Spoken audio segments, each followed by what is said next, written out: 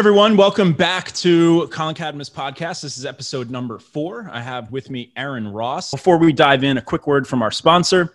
This episode is brought to you by Prehired. Prehired helps you start your 6-figure sales career, enroll in the Prehired program, and get lifetime access to training, mentorship, resources, and community that will not only start your sales career, but continuously take it to the next level.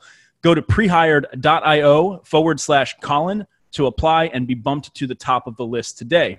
All right. Aaron went to Palo Alto High School and Stanford University. He started his career in mergers and acquisitions. He had a 2-year stint in product marketing, then became a co-founder of eLease, which shut down and liquidated after 2 years. He then joined Salesforce.com, now commonly known as Salesforce, where he spent what I would call the 4 years that changed his life. Aaron became a tremendous success at Salesforce, developing their outbound sales approach, which he calls cold calling 2.0. This sourced over $100 million in recurring revenue for Salesforce, where Aaron went on to lead corporate development and acquisitions. Aaron spent a total of 4 years at Salesforce and drove the company through the exponential growth that has turned them into the SaaS behemoth that they are today, with shares trading at over $250 on the New York Stock Exchange. I am a proud investor as of last week. Aaron went on to write his book, Predictable Revenue, which has sold 200,000 copies, and founded his company, Predictable Revenue, which has grown to over 60 employees and $4 million in revenue. So he's not just a teacher, he's also an operator. The sequel to Predictable Revenue was From Impossible to Inevitable, called The Growth Bible of Silicon Valley. He also has 9 kids, so he's got his hands full. Aaron, it's been 9 months. Although he plays it off like he's not that busy, but I have to imagine 9 kids. No, I don't do that. Yeah, I definitely, in fact, in the books, in the Impossible book, I said, I'm always tired, physically, mentally, emotionally. So yeah, no, it's a lot, but it's fine. But it charges you too, right? Like I know I'm not a father, but I have 2 nieces and a nephew. And like when I see them, it charges me in a way. Yeah. I mean, you can use the word charge. You could use the word motivate. Yeah. Kind of push. There's push versus pull. A lot of it's push where I have to do things. And yeah, I am excited to do things too. So it's both. I would say, and then again, I think I'm very open about how motivational having a big family is to have to make money, kind of like a push, and the pull being excited to, it's just, I'm very blessed. I have a lot of everything. There's a lot more fun and love and money, but there's also a lot more everything else, which is like drama, and like 9 times more kids means 9 times more fun, but also 9 times more issues, challenges, more kids, more stuff to deal with. More kids, more problems. Yep. Yeah.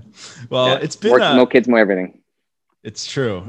Well, I can't wait to have some someday. I love my nieces and nephew, but I'll tell you, the nice thing about being an uncle is you get to clock out whenever you want. It's true. It's true. But again, it's kind of like the same thing. You say the great thing about being which is an employee is you get to clock out versus when you're a business owner. It's very true. So, the irony there is like I went out to start my own consultancy to kind of get more freedom. So I guess it's when you really start hiring employees is the big difference. Right now, I get to kind of swim in my own lane whenever I want. Yeah, I mean, you got to choose your freedom. Like some others, people who say, "Oh my God, I'm not sure if I have kids or more kids, I have to give up my time and money." I'm like, well, yes, you can have the freedom of having more time and money. I don't know. It's kind of, or you could have the freedom of having more, for me, like love and other things. It's like a different kind of freedom. So when you're an employee, you don't have the freedom of time as much, but you have the freedom of being able to have mental clock out. Yeah. As an owner, means a lot. Yeah, as an owner, you have more freedom. So much. Yeah. So it's like, okay, you just got to choose. You like chocolate or vanilla, but they both have their pros and cons. Like, and being an entrepreneur, as it is, like, again, especially if you ever read the Impossible to Inevitable book, being an entrepreneur of any kind, like consultant, others, there's a lot of challenges that come with that, a lot of benefits and a lot of challenges. Yeah. Now, I don't know. I'm sure there's some people out there, I don't know them personally, who I know there's a lot of them who say they're on the beach making money from, I don't know, wherever they are. It's all passive income. And there's probably some people like that. But all the entrepreneurs I know, whether they're making lots of money or not, it's a heavy emotional load to go with the heavy benefits that come with it. Yeah, it always seems to be those folks who are in e-commerce who seem to have these lives that you're just like, how are you on the beach and you're rich? That's always some weird e-commerce business that these guys have. But yeah, well, and I'm sure some have that, but a lot of it is also posturing.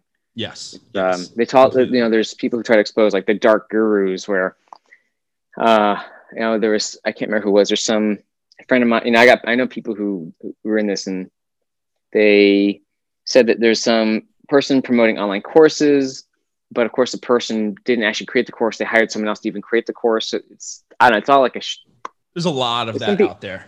And you see it in the ads on Instagram constantly. Yep. And some people I'm sure are real and some people are not. Yeah. And I think so for one of my premises, I remember this 10 years ago, was premised around, as the internet gets bigger and there's more noise and there's, it'll be an unending trend in the future of more technology that leads to more apps, more channels, more noise of all kinds.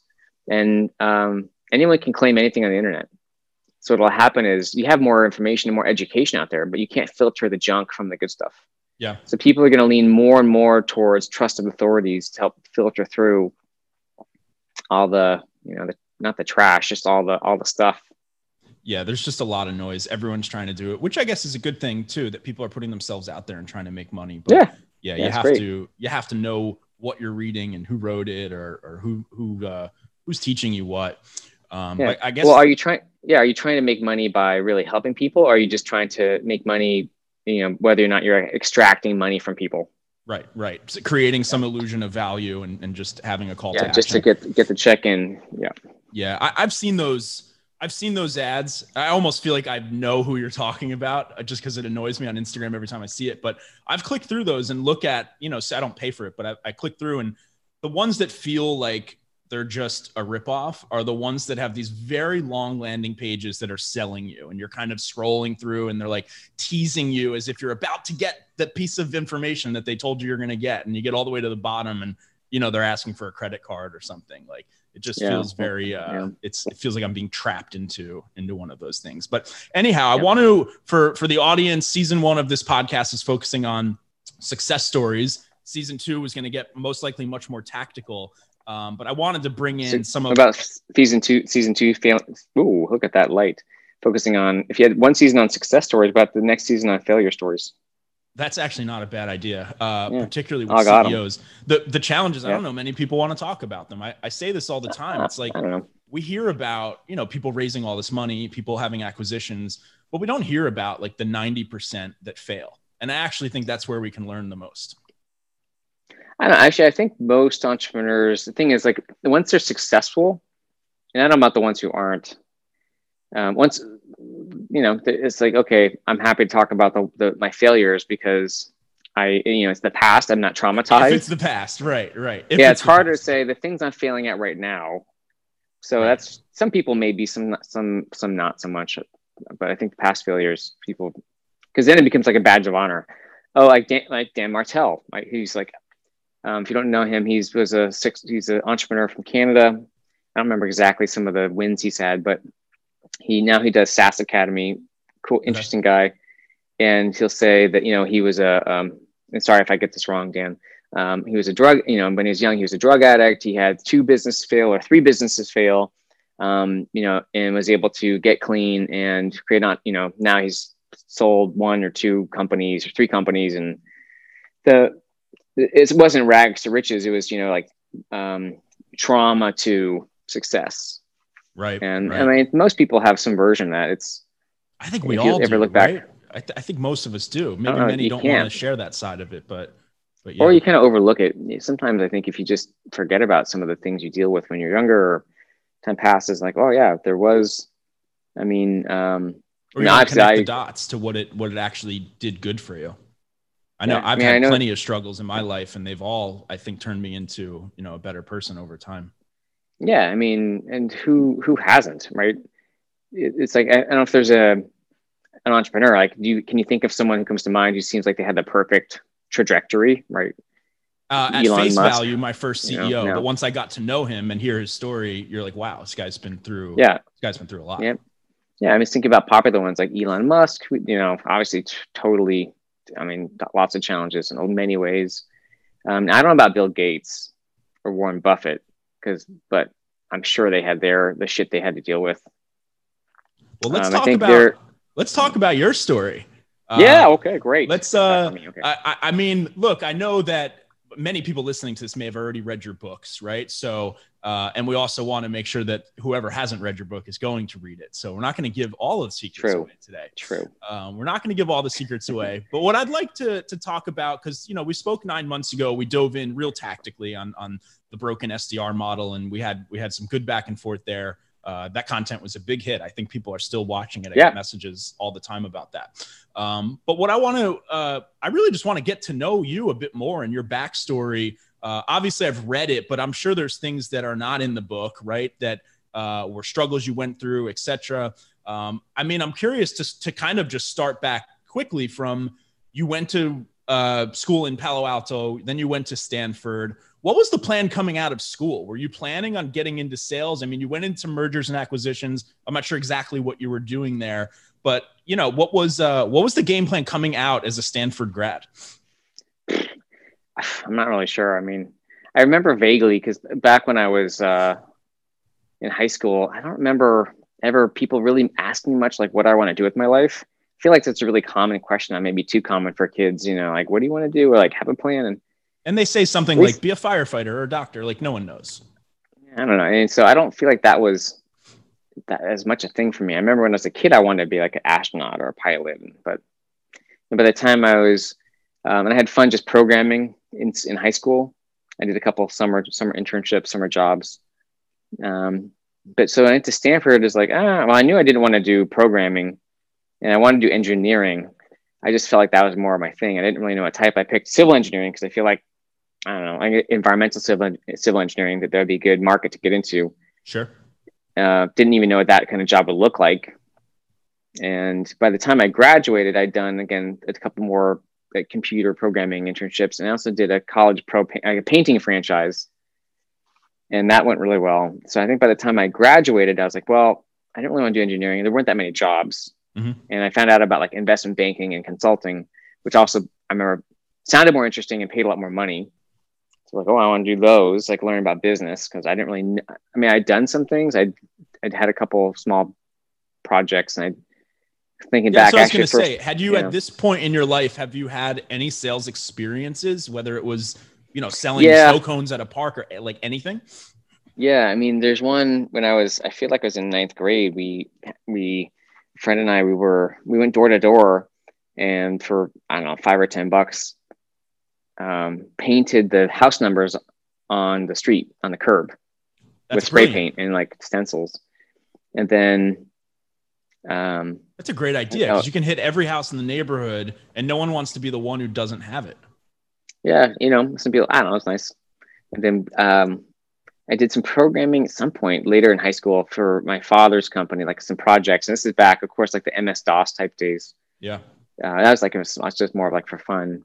But I don't remember what year, when I was at Stanford, I worked at the newspaper for maybe a quarter, the Stanford Daily, selling ads. I don't even remember why I took that job or how. And funny enough, I worked there with Gina Bianchini, who, I don't know if you've heard of, Mighty Networks is the CEO there. I don't even remember anyone else who worked at the paper at that time. And I remember like going down to restaurants and selling $50 ad placements for the paper. I don't think I was that good at it. I didn't really know what I was doing. I don't think I really got much training. You were in high school at this time? No, that was early college at Stanford. Okay. But I think the major thing was doing, so one more thing, I remember back when in high school, getting magazines and Popular Mechanics, and in the back of those, they had mail order, like how to make money at home. This is before the internet, of course, right? I'm almost 50. So with like 80s, being interested, like, oh, there's ways to make money at home. Never really did much with it.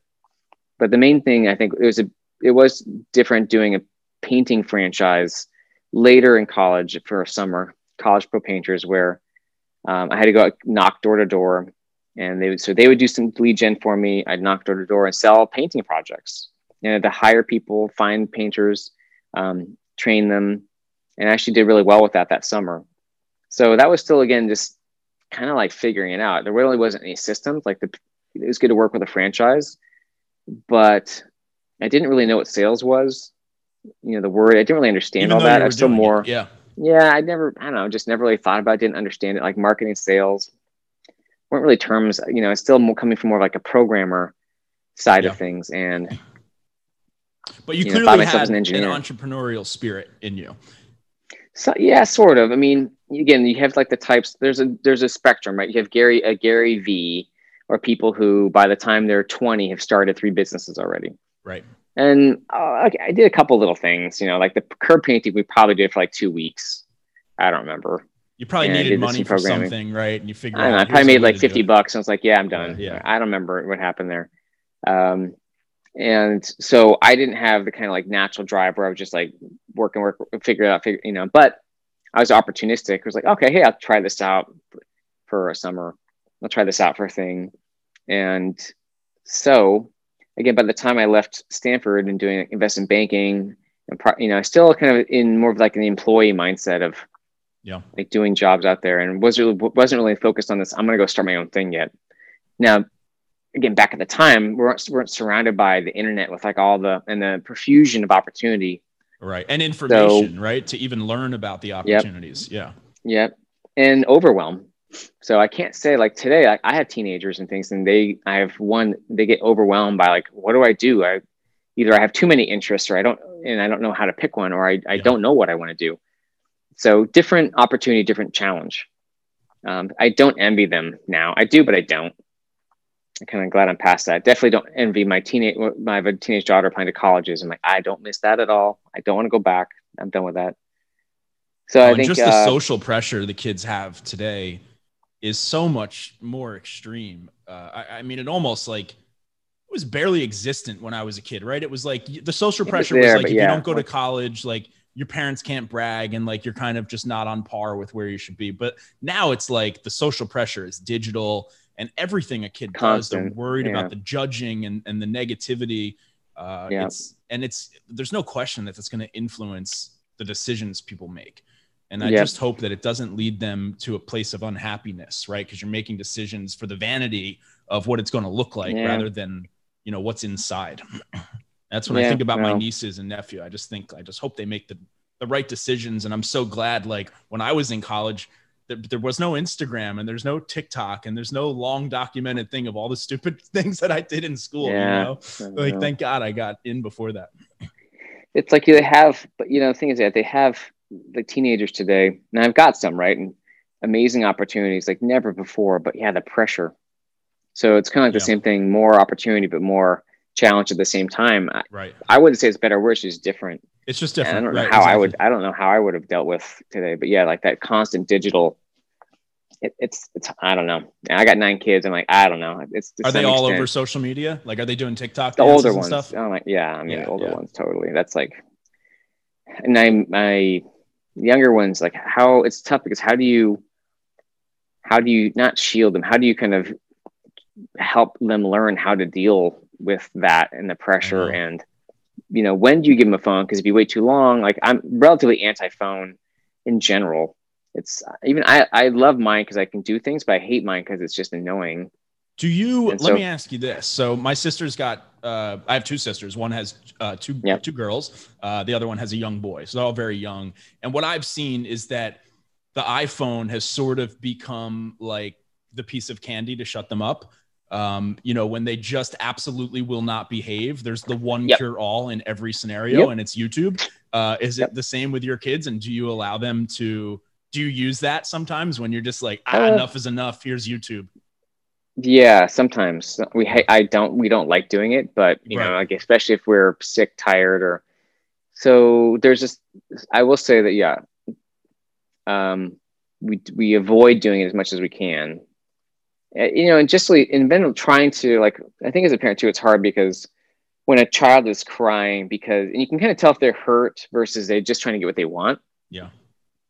And okay, they basically are crying to get what they want. Let's say our 3-year-old. We don't have the terrible 2s, we get the terrible 3s. And I'm like, I don't want to pick you up because I do, but I'm just going to reward this type of crying. It just incentivizes the behavior to happen again. Yeah. Yeah. And yet I have other kids I need to get the door. And I have, it's not like I'm one person with one child and I can just sit there for an hour while they cry. Well, that's why I was interested to ask you, because I would think if anyone's giving into that, it's got to be you. Yeah, definitely. Yeah, but not so much with usually the phone. So, but sometimes. So it's more of like it's a conscious decision. Like, I just got to pick my battles and the places where I put my energy, and I'm going to pick you up. Or it might be like, I think pretty rarely if they're like if they're crying and maybe they got hurt. For me, it's like, okay, you got hurt. I don't want to try to stop you from crying. I'll just kind of let you cry it out, kind of like have the pain, and it's okay to cry and it's okay to get hurt. Yeah. And not necessarily try to distract you, only, unless there's something else going on. You need a balance there. Yeah. And sometimes it bothers, it bothers my wife more when they're really hurt. And we each have our areas where we get triggered, like the things that we don't really care about and things we do care about, things we're more, that we're emotionally strong to, and the things that we, I guess, get triggered by. So I would say that it's hard. I can see how easy it is because it's stressful when you have kids, and to kind of like just basically pacify them with YouTube. So, again, once in a while when you really need it, but if it becomes too much of a habit, because it's convenient, then, it's just dangerous ground as well. It is. They get addicted to it. Then again, I'm fascinated by some of the things they learn by watching YouTube all the time. Yeah, so I think what we aim to do is, if it's YouTube and things like, even for movie, we do Friday night movie night, because I think that is where too, like they see everyone with phones around them. And like, to some extent, I would love to not have phones at all for the young kids around it all, but it's just not practical with like teenagers and us and like business. I got like business and stuff in like around the world in some ways. Right. Yeah. So, which not saying that off because it's like sexy. It's just like, well, it's time zone differences and there's like shit going on I got to respond to sometimes. Yeah. So, but on YouTube, like, it's amazing the things you can learn. Or like we stick to like classics and musicals as much as we can for movie night with the younger ones. You got any kids watching Blippi? Actually, one of them we discovered Blippi. So not so much lately, but a year or two ago, like Blippi, because there's like an airplane one. Yeah. Yep. Airplane. That guy's worth $25 million for making YouTube children's videos. Yeah, man. So again, the thing is, it's amazing that the stuff people can do with. Right. Yeah. So there's this other separate danger. But yeah, so I think the amount of stuff that they can learn is incredible. Plus all the amount of like crap that you can find that just like waste your brain. Have to control what they're watching. I think that's the key. To some extent, yeah. And try to teach them. Same thing with apps. I'm in the zone of with like 11-year-old and 8-year-old, and we're gonna do apps. And okay, Minecraft, we do that, great. But there's a game called like there's a category of games I call slot machine games. Have you Subway Surfer? I don't play any video games, nothing. Okay, well, it's a bad habit I don't have. Yeah, I don't know if it's a bad habit. It kind of depends, because I have like an addictive personality though. So if I get into like gambling or playing video games, like I'll do it all the time, and so I just steer clear of that stuff. I gotcha. Yeah, I get that. So, well, I'll give you an example. So Subway Surfer, you're basically just dodging stuff. It's the same thing you do just over and over again. It's just you getting coins. Got it. So there's no. It's like a Tetris concept, somewhat. Yeah, it's not even as puzzle solving. It's more basically the point of the game. It's almost like you're just doing it to get coins. So I look at that. I call it a slot machine game. It's a popular one, so I picked that. Do you see that as good or bad for the kids? Bad. You don't want them doing that. Yeah. No. Just not learning anything. It's even learning. Or Minecraft, where like you're building stuff, you're exploring. That's cool. And then also what's fun is like a couple of the younger kids will play with a teen brother Minecraft. So, okay, that's like, it's a good family bonding. So, it's not like a magic answer, but the goal is for them to do, if they're using screens for like learning or having fun with the family or the people, and not just kind of like distracting themselves from being bored. Like there's this aversion to being bored. Like people, especially older kids, like, when I was a kid, I got bored a lot. All the time. And today it's like people just read a book. Go read a book. Or I played by my, play outside. So it's like now there's just this like aversion to being, I can't be bored. It's like this, oh my God. Well, our brains are programmed now with all the digital. I mean, I don't know if you saw that Netflix special. I forget exactly what it was called, but they talked all about how all these apps are just It's fascinating, by the way. I'll have to send you the name, but they go into the science behind how these apps are designed to addict us, right? To get us to just keep coming back. Oh, coming yeah. back, Is that the coming social back. experiment? That's Social what it's something? called. Yes. Yeah. And Yeah. so, these It is, kids yeah. are getting Make some money. this type of brainwashing very early in the years that their brains are still developing most. And that's what's scary, because like I'm addicted to the iPhone and I didn't get brainwashed that young. And so they're going to be even worse with it. But yeah, I guess it's just a reality. Anyhow, for those who are listening who have kids, you just got 25 minutes of parental advice from a guy who has probably more kids than you do. Let's pivot a little bit. We've got about 20 minutes left. I want to dive into, so you got out of school. Sounds like there was no clear plan to be getting into sales, which is basically how all our stories start, right? We usually just stumble into this somehow. You did a couple jobs, right? You founded a company. Maybe talk just briefly about founding Lease Exchange and how that led into going to Salesforce, what that transition was. Yeah. Well, I remember I was at a company and I applied to Stanford Business School. And one of the questions was, what did I want to do with my life? And actually, I never really thought about it or really took that seriously. And I was like, I want to be an entrepreneur like my father. And that was the first time I remember, thinking, I'll start a company. And that led me to, within a few weeks or a few months, finding someone and come to an idea to start a company called Lease. Well, at the time, equipmentleasing.com. Okay. Lease Exchange. But so I think it was really just having that kind of moment in my life of like having a different view of what I wanted to do. And once I started to think like that, is when I started to see opportunities. So having said that, I was like late 20s. And so we got together. He was in the leasing industry. I was not. And we kind of got some stuff going. Ultimately, we raised some money and some venture money. And again, didn't know how to hire a right technical person. Mm-hmm. Were you both non-technical people? Yeah. But the main thing is, once we got the company up, product up, had some sales going, small sales and partners, and we had a VP of sales. And that was when, there had this thing called Goldmine. I didn't even know what it did. And if sales weren't working, again, I was kind of like this, well, the old mistakes around like, do we have enough people doing it? Are they making enough activity? And they're basically signing up partners. And so you had no sales training or anything at this point. You were really trying to figure it out on your own. No professional experience, except through what I did at the painting franchise. And I had some contact through sales at this company called Pandestic, where I was doing product marketing. So I worked with salespeople. Yep. It was more, I ended up creating a lot of material to help them better explain what they did. So I didn't really know how sales was working at that point. We didn't really have contact as much in the sales process. And that company was dysfunctional in its own way anyway. So you figured we'll hire a VP of sales. They know what they're doing. Hired a VP of sales, hired some people. Yeah, for the most part, he was a good guy. He hired some salespeople. It really wasn't his fault when it wasn't working. It was all new, right? This whole internet, all this internet thing that we're doing. Yeah. But I didn't know.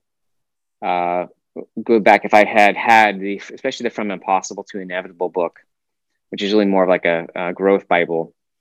Or even predictable, right? They both have a lot of lessons I learned from making mistakes. But I just didn't know, and but led me to, okay, I got to learn how to do sales. Right? I'm going to get a sales job, because you can read as much as you want, but you don't really learn something until you do it. That's where that clicked in your head. Like you're like, all right, we're trying to build this business. Clearly, if I knew sales better, like we maybe would have done better here. That's what I want to learn next. Is that kind of how that got it? Yep. And how did you, just to cover on like the ending of Lease Exchange, because I think this is helpful for people who maybe are running companies that are struggling or having problems or they're early. When did you decide to throw in the towel? Like what made that? Because that's a big decision, especially when you've gotten, I think, as far as you have. Like, did you just run out of money? Choice. We ran out of basically ran out of money and had no choice. Yeah, that was. Got it. Okay. So it ultimately got kind of rebuilt and converted by my partner into, today it's called eLease. So it's equipment leasing. Oh, so it still exists. So it would, yeah. We got, there's no, I don't think it wasn't even the same company, but he basically because that's what he did before. Okay. It would have been a good small business, but not, basically the company was kind of like a lending tree, but for business finance. And probably could have been done well. We just didn't have the right team and experience, and hindsight. Good lessons learned though. But so now it's 2001, 2002, and you find Salesforce. Now at this time, as a reminder for everyone, like how well known was Salesforce at this time? Because today it's the biggest company like in the world, right? Yeah, no. In the Bay Area, I think it's pretty well known because they were about 150 people and doing like 25 million. They're on their way. They're successful. They're obviously not the behemoth they are today, but so you came in, they have about 100 people. And so they hired you for director of corporate sales. What was that role exactly? They hired me as a sales rep.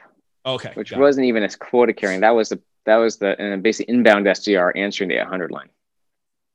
So that was the only sales job they had. And I remember thinking they had a sale, like an AE job, inside sales. It was new and they just filled it before I, like, all right, well, I'll take this job and just make for a better story, but it's going to work my way up from like really was like the bottom job at sales. There was no more junior job at Salesforce than that. So that's similar in a way to my career. Like I spent the first 4 years doing something completely different, then decided to get into sales and had to go all the way down to the entry level role to get in there. But then you grew pretty quickly, right? As you got in there, what was that journey? I know in the book you explain, like, you figured out this cold calling 2.0 idea and sort of really brought that to life. You probably did a lot of internal selling and getting people on board. Obviously all the details are in the book, but how did you, if you want to give away a little bit of what's in the book, like when did that click for you? How'd you come up with that idea? What was the big vision? Yeah, I mean, and advice I would say is for people who want to make a difference in their career. What I did was I just had confidence that if I went to Salesforce, I could figure something else. I could figure something out, right? Some way to make a difference.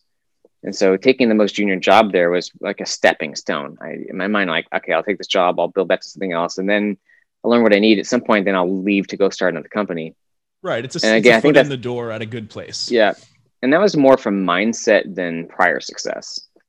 I just kind of believed in that I could do it at that point. Yep. And so at Salesforce, the first job, I just for 3 months or so worked really hard to get great at that inbound SDR job and put big numbers up and kind of out hustle other people there. And it was, wasn't a hard job to figure out. In 3 months, I was already pretty bored and was proposing. But one thing I had done, and I really recommend to anyone starting at companies or companies when they onboard new people, was I started at Salesforce. I also went around and for the first few weeks, just talked and met people at all different functions: support, development, a new president, sales, marketing, just to kind of get to know people around the company and see how different parts of the company worked. And I think it's really a missed opportunity for both the new employee and a company when you have someone come in a sales job and you're just like, okay, start selling, sell, versus a chance to get to know more of the company and people. And a lot of those relationships came in handy later. Yeah, they definitely. One thing I saw and I noticed was this challenge around, we were going up market enterprise and we were hiring field salespeople and building a product. We didn't have pipeline for it. So that's kind of my talking to people. No outbound at this point, right? No effective outbound. We tried hiring an external firm. Yep. Salespeople, we hired a bunch of experienced field salespeople who were supposed to bring in their prior relationships. They didn't. Like zero, like one. Yep. Almost that's zero. That's usually how that goes, by the way.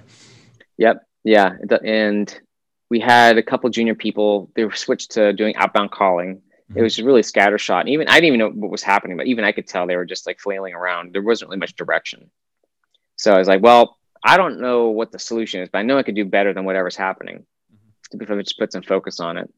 And I luckily had a VP I worked for who got the approval to do that for like 3 months or some amount of time. Cause so you had this idea, you pitch it to the leadership and you say, can you give me some time to prove this out? Yep. So yeah, it took 3 or 4 months to kind of get the systems going, figure it out and figure it outbound. I remember, reading a bunch of books like Vito and I don't remember the names of them at this time. And none of that worked for me. And just kind of feeling, you know what, I got to just figure something out from scratch. And that was kind of the cold emailing and referral approach. And that started in, being an engineer still really is mentality. and just kept engineering that approach over the course of that year. Is 2003. And so first I was doing it myself, and I'm glad because that really gave me a lot of the ground up details and tactical stuff of inbound and outbound. And then they said, all right, well, Aaron, you can do it, but can we hire someone else to do it? So we hired a second person, trained them. They did it. And then it was a year later, basically, and then after months, I'm just like, this is working. Why can't we just move this along?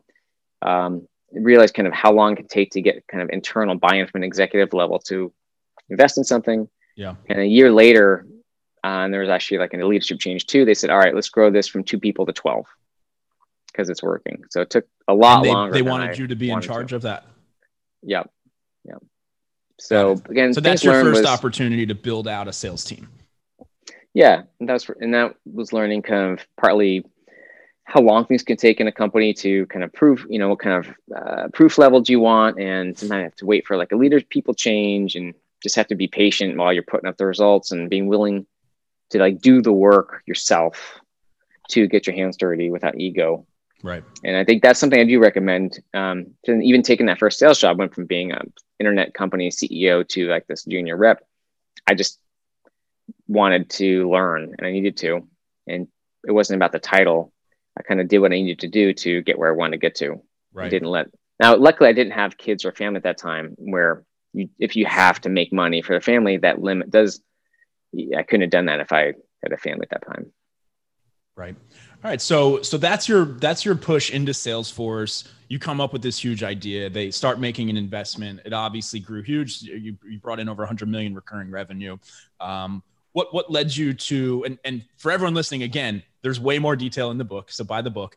What led you to decide it's time to leave Salesforce? Well, the short answer is, so I was in the M&A group after 3 years. I built the outbound team for 3 years, moved to the M&A group because it was new. Worked for a guy named John Samorjai, who was a great guy, still there. And after about a year, they wanted me to go to Ireland. They said, hey, do you want to go to Ireland to fix the EMEA, SDR outbound team? And I said, I don't know. Wasn't that excited for different reasons. I'll be said if I get a promotion, I'll do it. And I said, So it just was kind of like time to move on. Where I would say they wanted me to. Then they wanted me to leave, and I said, yeah, I wanted to leave. So it wasn't really like they fired me. I didn't really quit. It was just like it's just time to move on. They gave you an opportunity you didn't really want, and I guess you're fully vested at this point. I imagine stock options were vesting on 4 years back then too. Yeah, my stock options were very small.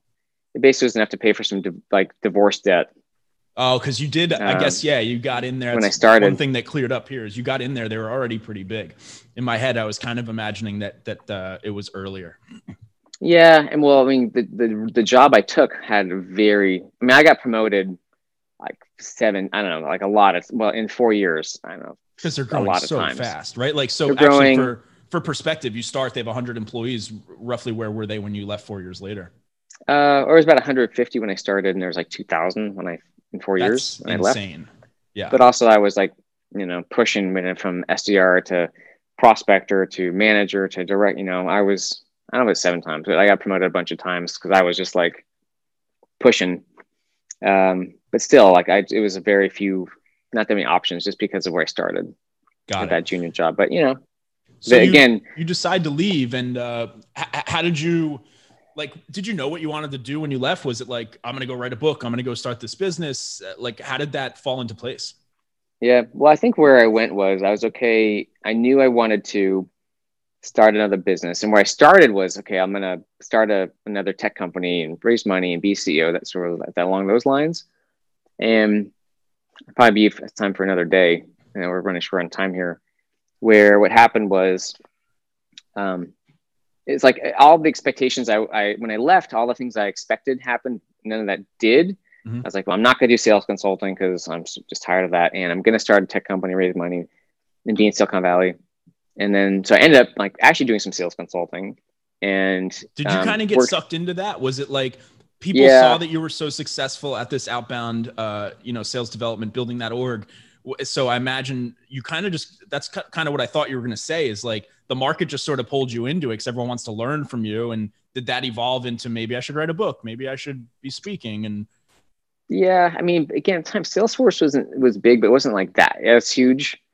And I don't think some people knew about what I had done there because I started blogging. It's back when blogging was actually banned at Salesforce, technically. So I don't remember when they opened it up. wow. So I don't know. Like some people that I knew what I had done, but I hadn't really documented it. I hadn't published it as much yet. But got pulled in and worked at a venture firm for a bit. So long story short was kind of in reflecting after 6 months or so. I remember I was in Asia on a trip to see a friend. I was just reflecting on what I wanted to do. And like, how do you know what? I don't want to raise money. I don't want to start a tech company. I don't want to, you sort of like, I just flipped everything to like, well, I don't know what I want to do yet, but I know I want to do something I love and make as much money as I want. So like make as much money as I want to do what I love. I knew some things. I knew where I didn't want to start. I was like, well, I kind of have to go explore and figure out what that is. And ended up, so doing sales consulting to pay the bills, part-time for years while I was exploring, like I created something called Unique Genius, helping people make money through enjoyment, and CEO Flow, which is my first book. And, really, so that's, again, there's a lot more to that. Just trying different things, and ultimately didn't come back to publishing the book and really doubling down on outbound prospecting, which was in 2011 until I got married and had kids. And again, that's the Impossible book, which for any entrepreneurs, if you're starting a company or a manager level, like the From Impossible to Inevitable book is probably a better one to start with. If you're, in an SDR or like a sales executive, the Predictable Revenue book is a better one. But the Impossible book, I talk about how I tried these different approaches, and that's kind of this whole thing around nailing a niche, my own experience, and seeing the same problem with so many companies, and having to get married and getting married in 2011, having to support a family. But, I have to like amp up my income now, right? Because I have a family to support, and so really tripling down on outbound prospecting and publishing the book and making predictable revenue. Was the goal with the book to like?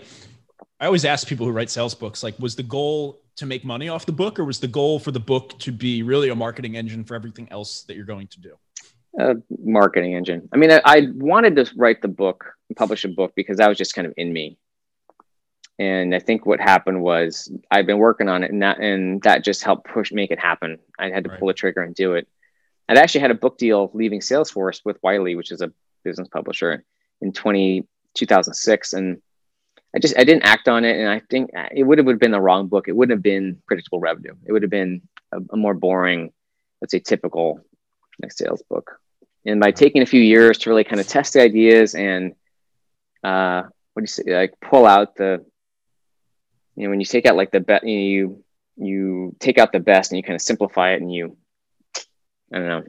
cook it in a way, bake the ideas for a few years. It turned into a much better book by taking a few extra years to do it.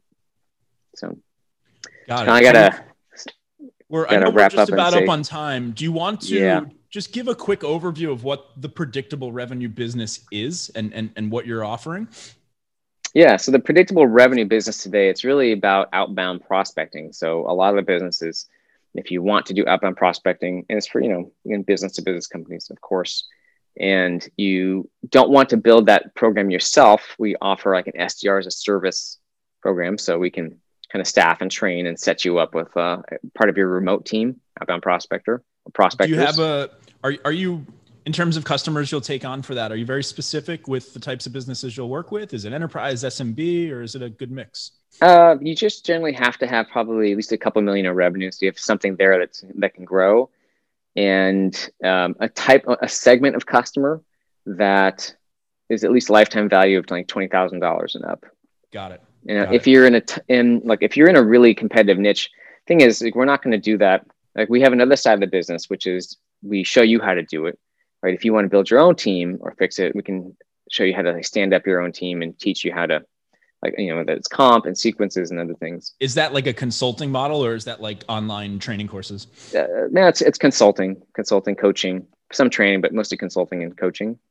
And part of what that is if you are in a challenging market where outbound's not going to be a fit, we have ways to kind of like assess that and make other recommendations. It could include like not doing outbound, but that's part of our process. But I would say if you're new to all this, either the predictable revenue book or impossible book really will give you so much base information on how to think about outbound or think about growth before you start thinking about investing in a service or hiring people. Got it. And where can people find the books? Are they available everywhere?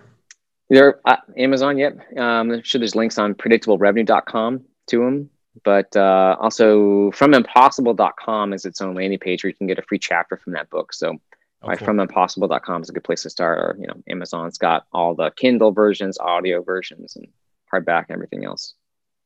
Awesome. Aaron, I feel like it's never enough time with us. Like we could just talk forever, but we did give away 20 minutes of free parenting advice from Uncle Colin and Papa Ross. So hopefully people enjoy that.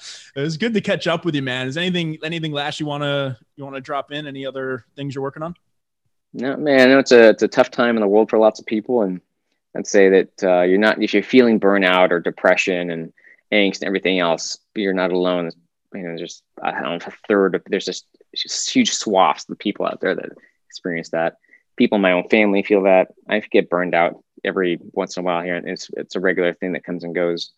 And you just got to keep every day getting through it and make yourself a little bit better, tackling one extra thing and embracing. I say embrace the turmoil or embrace the shit, and you can come out the other side in a better place if you do that versus try to avoid it. Yeah. And don't be afraid to make changes this year. I know my life, God, if I look back 6 months ago, like I don't even recognize my life anymore, but, and I'm making bigger changes. I know I'm not happy in the city, to your point. Like people are stressed, we're getting depressed. Like I'm sitting in this tiny apartment in New York. I don't have an office to go to. You can't go date. Like no one's going and dating with masks on and stuff. Like I'm a single guy. So I'm getting out of this city. Like don't be afraid to make changes and just kind of reset your life as we go into the new year. That's exactly. Aaron, right. It's always a pleasure. We'll have to catch up soon. There's still always more to talk about, but thanks for taking time. Yeah. And take care. Have a great Thanksgiving. Enjoy the holidays, the new year, and I'm sure we'll catch up soon. Yep. Sounds good. Thanks, my friend. Take care. Bye, Aaron.